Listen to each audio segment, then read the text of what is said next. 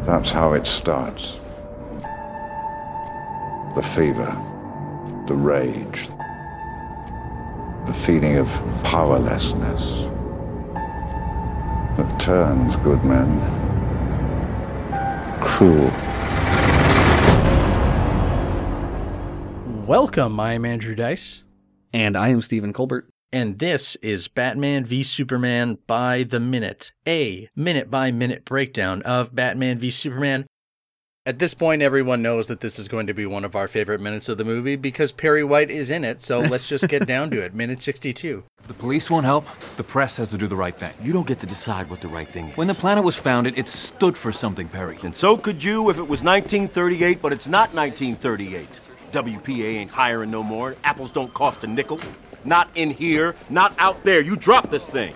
I could play this like 20 seconds of audio, and anything that we would say about it is just like, at this point, Yeah. He has been chasing down the goddamn bat vigilante story that Perry expressly told him not to. But we do get I guess there are 3 lines spoken here, all by Perry, that are all just like 100% condensed. The first being the one that stuck out to me this time the most because of what we've been talking about, where Clark says, if the police aren't going to do anything about this, the reporters have to do the right thing, to which Perry says, put this in big bold letters, you don't get to decide what the right thing is. Yeah. That could be like, if this was a movie, it would be like one of the taglines on the back of the box. If this was, if we were still doing that on movie cases.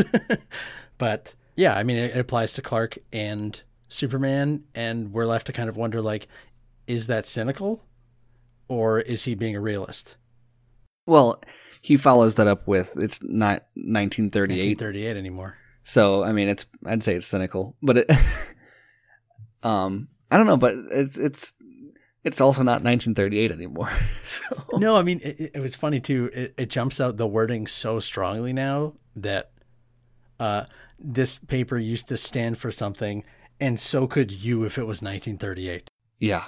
Which is like, oh, we've just completely dropped all pretense of what we're talking about here, and this is speaking directly to the audience. Right, because apples don't cost a nickel anymore. Right. Well, and as what we haven't spoken on the nose, 1938 is the first issue of Superman in Action Comics.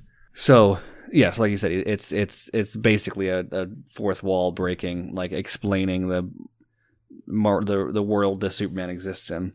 I don't care if you have superpowers or not. If you are a heroic person or a person of principle, what can you stand for if you know you shouldn't get to decide what's right? Right. It's just like, that is patently, oh, right, this is the entire problem we're dealing with. And then capped off with the third line, nobody gives a damn about Clark Kent taking on the Batman. Yeah, once again. Which I think we've spoken to. Yeah. I needed that, one of those Jay and Silent Bob, like, look at the camera. Perry White, the, like, Babe Ruth of dialogue. Yeah. In this movie, just stepping up. He's, like, pointing. You know it's coming. Yeah. Where we'd be dissecting stuff that is just commentary now. And then we end this minute. It's another clean minute break. The closest thing this could get to a chorus, the chorus in this scene being now a newscaster that is Jon Stewart. Yeah, although this is not, I don't know. I don't think this is a shining example of what Jon Stewart did when he was on The Daily Show. Well, no, and there's no audience. Yeah. I think that the fact that he wanted to get Jon Stewart, and he wanted someone who is a TV presenter to read this to camera. Because this is more like a late night thing. Yeah.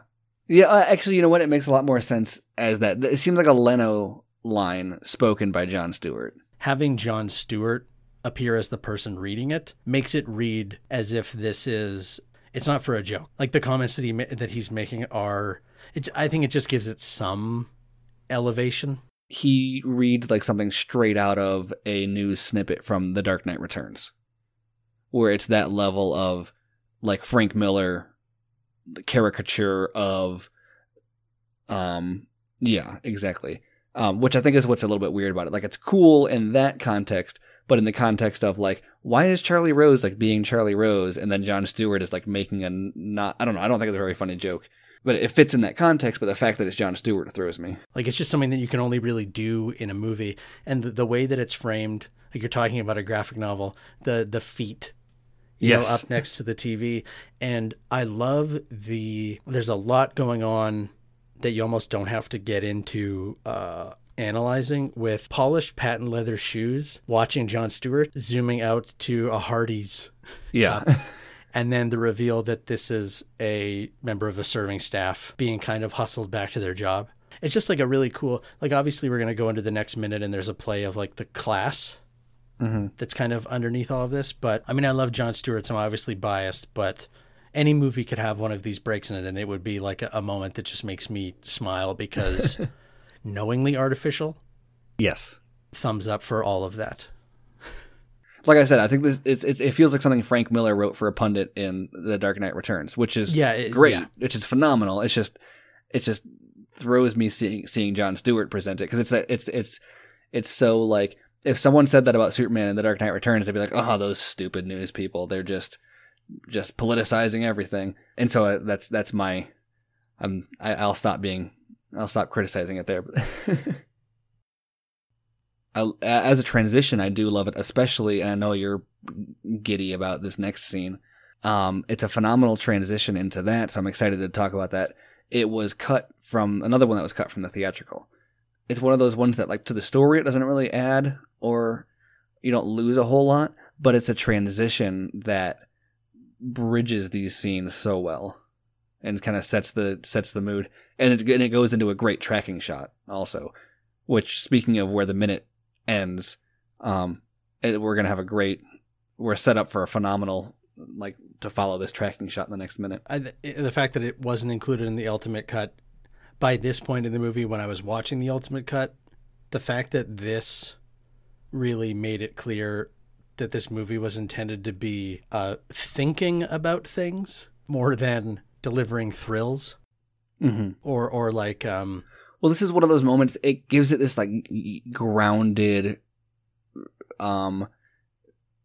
Kinetic is, like, the wrong word, that's usually used, like, to talk about action, but it connects everything to this, like, rolling.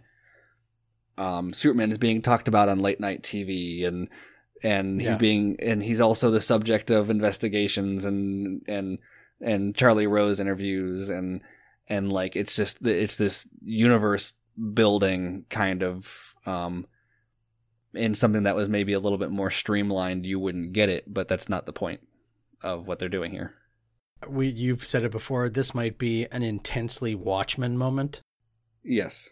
For me, that is, like, even the way that it is delivered and framed and filmed feels very much like just a more contemplative, a meditation on, like, it has that kind of slant to it.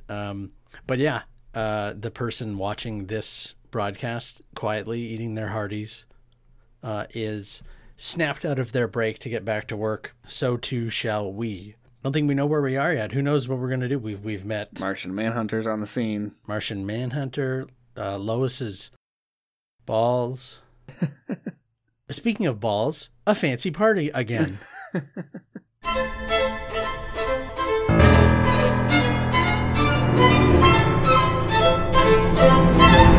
I assume the only reason he's not wearing the Declaration of Independence as a cape is he thinks it's too on the nose. What is going on back here? Guys, come on, let's go.